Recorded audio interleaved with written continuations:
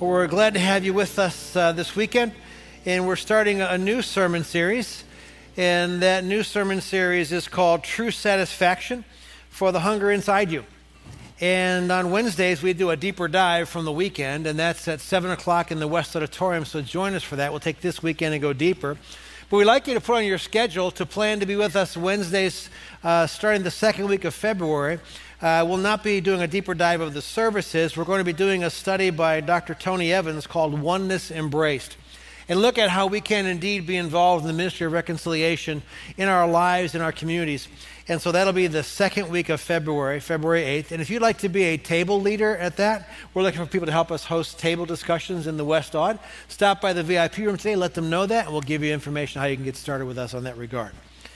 So we talk about true satisfaction. And we have hungers and desires, appetites for lots of things. Indeed, for things. We want to have things and maybe success. Hungry for things in your work world, financial gain, relationships, ministry effectiveness. I can go on and on. And many times, those appetites turn out to be insatiable. And we achieve what we always thought we wanted, and then we find ourselves saying, is that all there is? Most things in life can end up that way. But we believe that if we turn our hearts in the right direction, we can find satisfaction. And so part of that is looking at our spiritual lives. And this week we started the Daniel fast on Wednesday. We had a great prayer service, and we had a prophetic word that was given, just how much God has in store for us as a church in this new year. And so we're going to first talk about the Daniel fast. And if you have the CLC app, you can follow along with us. The first thought is that fasting is for our good. It's not something we necessarily do for God, but it benefits us. And Daniel, we're on a Daniel fast. It's named after the prophet Daniel. There are two occasions that the book named after him records a fast he participated in. The second one is that the Daniel fast is named after. He had received a vision from God that was terrifying. It was about end times. It was about the Antichrist and kind of how human history had come to an end. And he was troubled and couldn't make sense of it, and really was just filled with fear. And he went into a fast, and fasting and praying for discernment. And he says in Daniel 10, verse 3, I did not eat any tasty food, nor did meat or wine enter my mouth, nor did I use any ointment at all until the entire 3 weeks were completed. So he went into a fast, a season of fasting and praying for 3 weeks to discern from God. And primarily, you can go to our CLC website, clcdayton.com, and you can read about the Daniel fast. It's basically a vegetarian diet, and primarily drinking water, doing without the junk food and the fried and processed foods and whatnot. Some people get real particular on the Daniel fast, and I'm not quite that way. For instance, if you go on the website, I was looking at it, and it talked about peanut butter, only peanut butter that is totally natural and whatever. And like for breakfast, I had an apple and a banana, and I put some Kroger's crunchy peanut butter. It's good enough, all right? So wherever you fall in that, I'd encourage you to join us. If you haven't started, go ahead and jump on today or tomorrow and join us. It runs through the rest of January. And so fasting is for our good, and there are lots of reasons people fasted in the Bible, in addition to fasting for discernment. And some of you are at a very confusing time in life. Some of you can't figure out what's next or what God's doing or where God's at. And fasting for discernment to better understand what God's doing might be something valuable for you. Another reason, the nation of Israel, on an annual basis, had a celebration called the Day of Atonement, in which the nation fasted and prayed and humbling themselves over their sins that had been forgiven by God. Another reason for fasting and praying, Ezra was leading the people in a huge restorative work, and he prayed for protection in accomplishing God's will. Nehemiah was like that as well. Nehemiah rebuilt the walls of Jerusalem after they had been torn down, and it was a season of rebuilding, and he entered into a time of fasting and praying, asking for God's favor. Some of you are at a time when life has been reduced to rubble, and you never thought it would come crashing down like this, and God's calling you to a season to rebuild. And in that rebuilding, as Nehemiah did, you would find it helpful to likewise practice some prayer and fasting to hear from God as he grants you favor and wisdom on how to put things back together. For the nation of Israel, Second Chronicles of chapter 20, King Jehoshaphat, the entire people fasted and prayed for the nation. And if there is ever a time for us to fast and pray for our nation, it's now, when the fabric of our nation appears to be being torn apart. And then when you look at ministry preparation, Jesus fasted and prayed for 40 days and 40 nights in the wilderness. And when it comes to fasting in ministry preparation, I'd like to ask you a question, and there needs to be a fairly quick, obvious internal answer from you. If not, you've probably got some fasting and praying to do. The question is, what ministry do you suppose God wants to accomplish in and through your life this year? The proper answer is not. Because we've all been given gifts and abilities, opportunities, and he wants to use you. You are in the configuration of your life like no one else is. Take where you live, if you work, where you work, if you're employed, or go to school, where you shop, where you do all your activities and pastimes and whatnot. That configuration of people and places is you and you alone. And at the very least, God wants to minister through you in your everyday life. But some of you, he wants you to be involved even beyond that in ministries here at CLC or across our city or whatever the case might be. And so if you do not know, there's no answer for, I don't know, then I assure you God's got an answer for that. Spend some time in prayer and fasting. And then Jesus assumed that we would fast. When he talked about it in the Sermon on the Mount, he didn't say if you fast, he said when you fast. So turn to your neighbor and tell him Jesus expects it. Just tell him. And when you fast, he says, don't make a big public to-do about it. Just keep it something private between you and God. And we can see in Isaiah chapter 58, there's something powerful about prayer and fasting, because the prayer and fasting they were called to, first of all, you can hear from God. God will hear you. He'll tune his ears to you. But also, in humbling ourselves through prayer and fasting, in Isaiah 58, he makes it clear that fast broke bondages. Some of you are in bondage. Some of you are addicted, and right now your heart started beating faster because it's a secret that you hope to keep or you think you're keeping. And there is something about prayer and fasting that breaks bondage. Statistics tell us there's loads of areas that people in the church still struggle with addictions. And through prayer and fasting, I would recommend another step. I was just talking to a young man who, we're just getting acquainted. I'm in recovery. And I said, hey, have you heard about Celebrate Recovery? Monday nights at 6. If you really want to take that a step further and really break free from what you need to break free of, hurts, habits, or hang-ups, 6 o'clock, come in door 2. There's dinner. There's people just like you that are trying to recover and break free from things, and you can do that. And that added power that prayer and fasting brings, Jesus alludes to it. His disciples had encountered someone who was demon-possessed, and they tried to cast this demon out of this person, and they couldn't. And so they brought that person to Jesus. They said, hey, we brought him to your disciples. They couldn't cast him out. And so Jesus cast the demon out of this person. The disciples were like, what gives? We did that. And he said, this level of intensity only happens through prayer and fasting. So prayer and fasting sharpens us, kind of supercharges our walk with God and our spiritual life. So I would encourage you to join us for the rest of January in this Daniel fast. Another thought is that fasting is healthy for us. It is flat out good for you. And I will make a confession. Anybody else in the same boat? I found some extra pounds over Christmas. The goodies start to hit around the first week of December. And then I feel like, of course, they're here at work, and then people give you stuff and whatever. I feel like I have to eat them, right? I mean, somebody was kind enough to give it to me. And so, like, by the end of the first week of January, I try to get rid of all the stuff. And I would tell myself, that's okay. The Daniel fast is coming. Anybody else? Come on, be honest. All right, you look forward to it? Because I used to feel guilty, like I'm not spiritual enough, okay? Because, like, I should just fast for the spiritual benefit, not because I also want to lose weight. But doing a deeper dive in Scripture, I realized, no, that actually goes together. The Apostle John, in the 3rd letter that he wrote, in verse 2, it's only one chapter long, he says, Beloved, I pray that in all respects you may prosper and be in good health as your soul prospers. we worship God as Father, Son, and Holy Spirit, the Trinity, 3 in 1. We're created in His image, so it's no surprise that there's 3 dimensions to us. It's body, soul, and spirit. And I learned in one of our discipleship classes years ago to pray, okay, Lord, I pray for my health. I pray for my physical health and that my body would be in alignment with my soul. I pray that you would restore my soul according to Psalm 23. My soul is my mind. It's your thought life.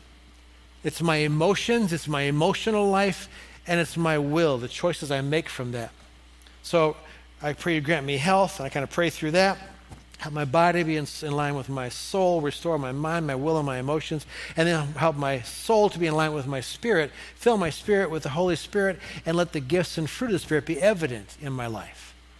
And so as I look at that intermingling, it's hard to say where one leaves off and the other begins, and so it doesn't surprise me then that a spiritual practice has physical benefit because God made me body, soul, and spirit. Do a little research, and the medical world will tell you for sure that fasting is good for you. Fasting or intermittent fasting as well, it helps you burn fat, increase your metabolism.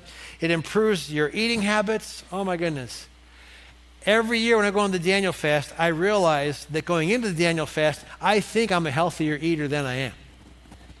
You know, I will confess to you that I'm a salty guy. Anybody else like salty snacks? Okay. All right, how many of you are sweet snacks, just to kind of be fair, okay? Have you tried sweet and salty together? It's amazing, all right?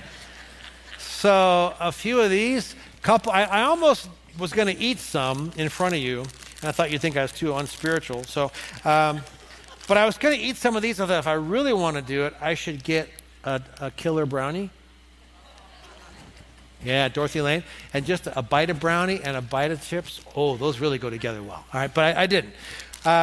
But fasting does help me realize, I think I snack more than I think I snack.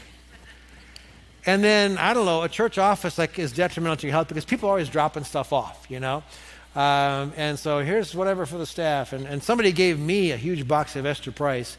And I'm not a huge fan of all the whatevers. But they said, well, it's for you, and you can share it with the staff. So confession being good for the soul. I opened it up. I took the turtles off the top and then put the box in the break room. So anyways, but fasting does improve your eating habits. I am determined to eat better when this is over. It helps you with weight control and your blood sugar and cholesterol. It's heart healthy for you. And so it's just good for you. And that makes perfect sense. And so hopefully you all received a note card when you came in. If you didn't, raise your hand. Our section leaders are armed with blanks. So raise your hand real high and give a wave. There's like over here, over there. Just wave a minute. And while they're passing these out, because we're going to take some notes, you're not going to take notes about what you're going to see here, but I'm going to throw up on the screen a Healthy Food for Life food pyramid.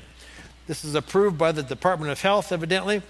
And you can take a screenshot if you want to. But at the top of the pyramid are foods and drinks high in fat, sugar, and salt. That's where the fun is. It says say not every day. Come on, say it. All right, there you go. And then you get the fats and spreads and oils, and you need to be limited. And then twice a day, you've got meat, poultry, fish, eggs. 3 times a day, the milk family. And then the bottom, 3 to 5, you got whole meals, cereals, breads, potatoes, pasta, rice. And then vegetables, salad, and fruit 5 to 7 times a day. So we are just going to kill it on those bottom 2 levels, all right? That's where we're living, veggies and fruit for the Daniel fast. So let's turn to our note page here. And I was inspired to do this. Last weekend I sat in the stadium seats, and as Pastor Shane was sharing the message, and there was a lady in the front row who went old school, and she had a notebook, and she was taking notes, and she filled up an entire page with notes. I thought, yeah, because I'm kind of old school. Most of our younger guys preach off of an iPad, and I preach off of a MyPad. So anyways, old school. So we're going to go ahead and write, because it's one thing when you hear a message, it's another thing when you have some kind of a visual, it's even more when you interact. So we are going to interact, okay? You're going to use both sides of this paper.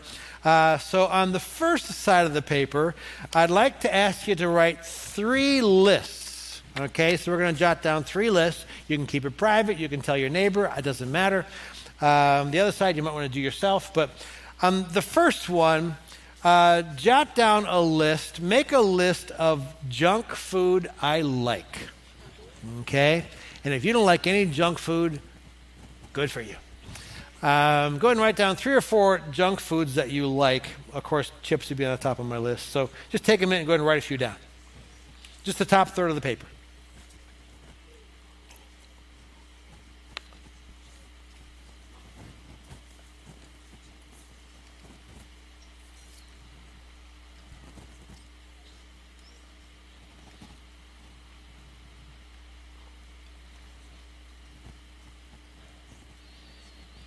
Doesn't have to be a comprehensive list. We don't have that long.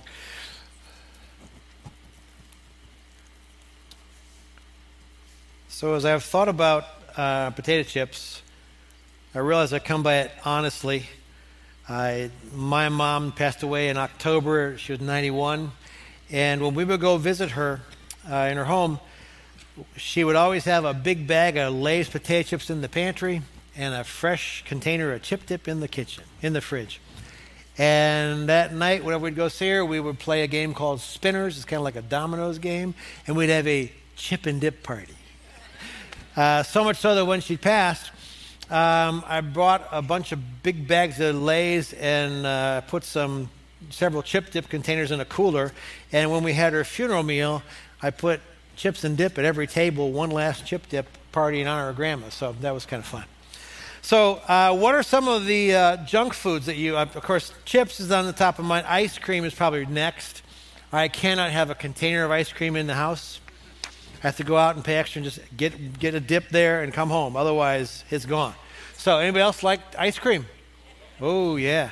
Have you tried UDF's raspberry chocolate chip? It's great. They're going to serve that at the marriage supper of the Lamb, I'm pretty sure. All right? It's that good. So what else? Call out a couple of other things. What else is on your list? Donuts. Oh, donuts. Yeah. You know, we have a volunteer in the office, and she works at Jim's Donuts. And for some reason, her ministry now is bringing me an apple fritter. And I'm like, no, please. So, what else? Pizza. What? Reese cups. Yes. Sour Patch Kids. Yeah, we got to go that way too, right? Skittles. All right. Anything else? Brownies. I like pastry, but I don't like Twinkies in a bag kind of thing. I like killer brownies. I like at Panera, you know, the scones with the orange dressing or orange frosting, that kind of stuff. So, all right, good. You got the idea. All right, now the next list I want us to make is other Daniel fast temptations that aren't necessarily junk food. Okay, for instance, for me, one is coffee. I really enjoy a cup of coffee. In fact, I accidentally, Thursday morning, pulled in the McDonald's drive-thru to get a cup of coffee, and I'm in the drive-thru going, I can't do this. So I pulled out and cried my way out of the parking lot. So what are some non-junk food, just some Daniel fast temptations, foods you miss on the fast? Write some of those down.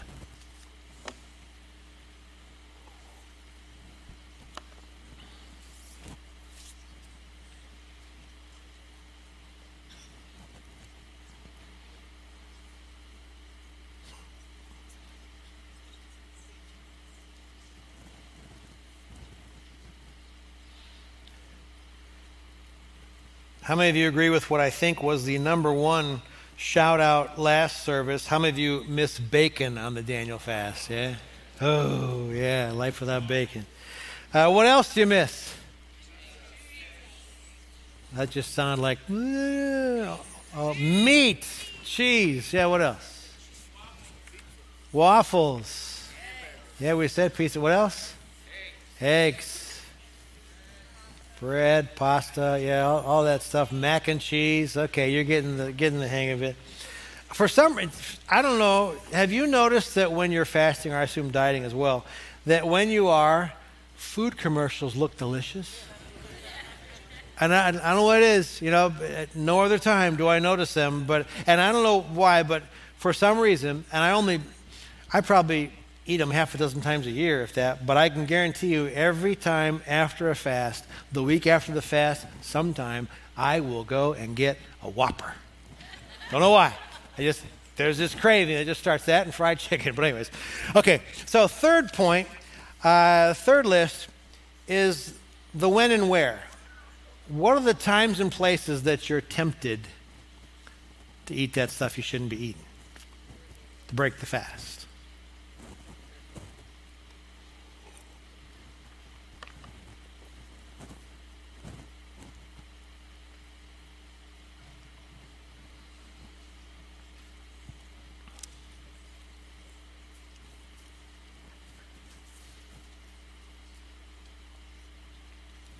All right. How many of you watching TV or streaming video? Yep. How many at work? Because your family can't see you, right? How about in a restaurant? You have a choice, but you have to make the right choices. How about when you're tired or bored or stressed? Okay? All that kind of stuff. And so all these, it's helpful to kind of be a little aware of this as we're going forward to make this fast a success. Now, I don't want to just talk food, so I'm going to ask you to turn your notepad over. And we're going to talk about another aspect. But what's interesting to me with junk food especially is that like when it comes to chips, no matter how much I eat, I'm never really satisfying. I can eat a whole bunch of chips, and in the end, I go from, oh, this is great, I love it, more, to I'm miserable. Right? You just go from, I keep eating, to, why'd I do that? Now I'm stuffed. Right? You have that buyer's remorse. Oh, this brownie is great. Oh, why'd I eat the whole thing? I mean, whatever it was. And it just goes from, I can't wait, to satisfaction. Rarely, I'm satisfied. It's just right. No, how much more? Just one more spoon, one more chip, one more whatever. I read a study, and it said that when it comes to things like junk food, that the curve drops off. Satisfaction, it's highest the first like 3 or 4 bites.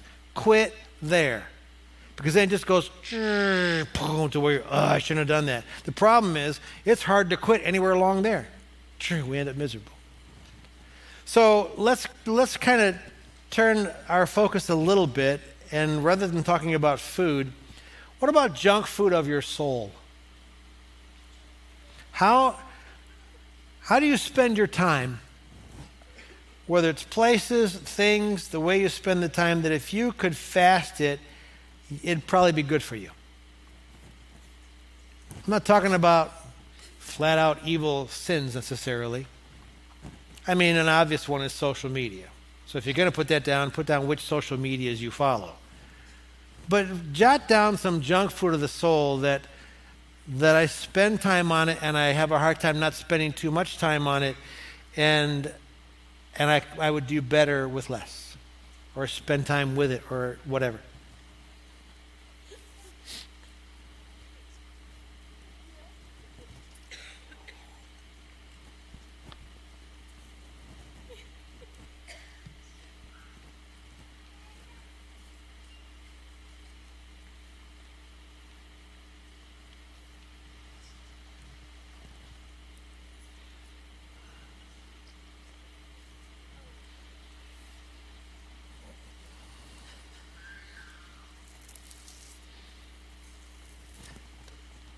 Okay, so which social media? TikTok. Well, be aware of the China connections. Just totally not a theological point, but be aware of that. What else? You're right. Instagram, Facebook, older folks, Facebook, right? All right. Fox News. Or the other end, CNN News, anything in between. ESPN, dare I say. One woman last service had the audacity to call out, football. What else? Video games. Yeah, that came out last service as well. Addicting. What else? I didn't hear it. Do what? Disney Plus. Disney Channel. Yeah, Disney Channel. Thank you. There you go. Yeah, it's interesting. And like, baby boomers will remember the Lay's slogan. No one can eat just one. In another realm, talk about satisfaction. A very wealthy friend of mine who's a believer, he will often say, yeah, the salty taste of money. You know how much money is enough? Just a little more. You know how many Lay's potato chips are enough? Just one more. Just one more. You know how much fill in the blank is enough? You know how much social media is enough? Just 5 more minutes. Just 2 more clicks. You know how much gaming is enough? Just 1 more round. And it leads us, and again, I'm not going to go to hell for eating a 1 ounce bag of Lay's. I'm not going to go to hell for playing a video game. Maybe not going to go to hell for eating a ton of Lay's. But is it good for me? Am I a good steward of my body and my soul and my spirit? And we haven't even talked about things that aren't just junk food for your soul. I mean, when we talk about social media, studies abound that tell us that basically the more time a person spends on social media, it tends to cause depression and anxiety. Your well-being is disproportionately tied to how much time you're on, because we look at everybody else who has these amazing lives and vacations and families and homes and everything, and either we try to compete with that and we find out we can't compete with that, and so we find ourselves comparing with that, and then we're depressed. I have literally counseled young couples whose marriage was ruined over a spouse's gaming addiction, just online games, 6, 7, 8 hours a day. Joyce and I had lunch with a couple of educators, a superintendent and a principal, and they said the worst thing for kids today is this. Didn't even qualify. Worst thing for kids today. And so it's interesting how things that are harmless in the right amount, in the right circumstance, the right time, the right place, can become damaging to us. And that doesn't even begin to touch things like alcohol use and drug use and gambling and pornography and all the addictions that can go with it. And compared to the world, I'm assuming I'm speaking mostly to Christians here. If you're not, we're thrilled that you're here. But I know that Christians are the fasting for spiritual reasons type. Compared to the world, Christians are supposed to be in an ongoing lifestyle fast. The one who called us, Jesus, the one we're named after, Christ, said to his disciples in Matthew 16, if anyone wishes to come after me, let him deny himself, take up their cross, and follow me. Denial is part of the walk of following Christ. Do you know how countercultural that is? Because our culture says, whatever you want, have as much as you want, and more, and have it now. And have as much as you want, and more, and now. How much more? Now. Jesus says, you want to follow me? Learn to deny yourself. Culture's not going to deny you. Yeah, pile out. Yeah. And you know what? You will never be satisfied with what the world has to offer. So I have to have a little bit more of this, a little bit more of that, and bigger and better, and all. And we keep going and going and going, and we are not satisfied. And the one who calls us says, no, learn to deny yourself. And then he says, whoever wishes to save his life will lose it. Whoever loses life for my sake will find it. What will it profit a person if they gain the whole world and forfeit their soul? Or what will a person give in exchange for their soul? And so let's close with looking at the satisfying thing to be hungry for. In Matthew chapter 5, the Sermon on the Mount, the most famous sermon of all, Jesus said it in 2 places. He said, blessed are those who hunger and thirst for righteousness, for they'll be satisfied. That's where satisfaction comes. That's soul deep.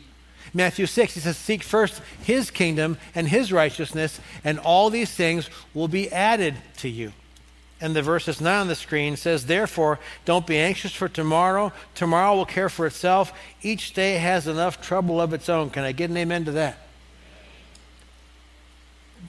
It appears that the key to an anxiety-reduced life is focusing on God and his righteousness. So I said, okay, well, what does righteousness really mean? What's the definition?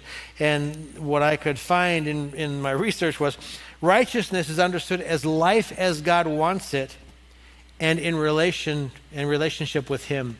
So it is understanding God's template for living, how I'm supposed to treat other people, how I'm supposed to value this world, how I'm supposed to set my priorities, how I'm supposed to treat myself, how I'm supposed to prioritize God. As I understand the way God wants me to live, that's righteousness in the context of an overall relationship with him, because I can't do it on my own. So it's a relationship with him, and then it's becoming who he wants me to be. And I have a prayer team praying through each service, and last night the team, as we prayed before the service, one of my prayer partners actually prayed this line that's in my message. And it really, he said, righteousness is about knowing God and being his people and then valuing others. It's the first 3 steps of our mission. And the most important thing is to seek first knowing God, knowing his righteousness, who he is. And think of the people that are important to you in life, that have the most influence over you relationally. They change you, like it or not. You become more like them. You pick up their vibe. You pick up their attitudes and their likes and their dislikes and their mannerisms and whatever, and they rub off on you. And if we have a relationship with the creator of the universe, the most supreme being of all, the implication is that he should rub off on us, and knowing God should influence me to be his son or daughter, to be his people. As I know God, I want to live according to this. And John said in another letter he wrote that if you don't love people, you don't know God. So it kind of flows together, and that's kind of that's the place that I turn my heart. Okay, how can I know you more, God? Because that's not dissatisfying. How can I know you and in that process allow you to transform me? There's great satisfaction there. And then how can I know you and you transform me and you love people through me? And so I want to close this message with a moment of quiet reflection, because I don't know about you. You ever find that it's easy that you mean to have some quiet time and then it gets crowded out? And before you know it, I missed my time. It just, everything took its place. Sometimes good stuff takes its place. Sometimes junk food of my soul takes the place of time I meant to spend just sitting and reflecting and thinking. And so take just a couple of minutes and ask yourself these 3 questions. Number 1, am I living my life as God wants it?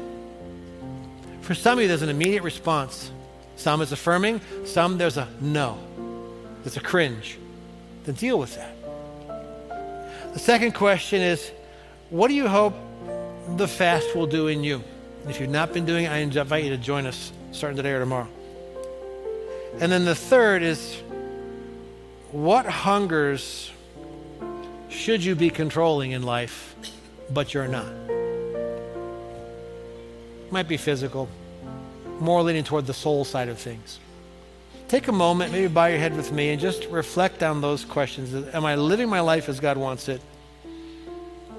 What do I hope to accomplish in me, God does in me with this fast? And are there hungers that I should be controlling, but I've not been?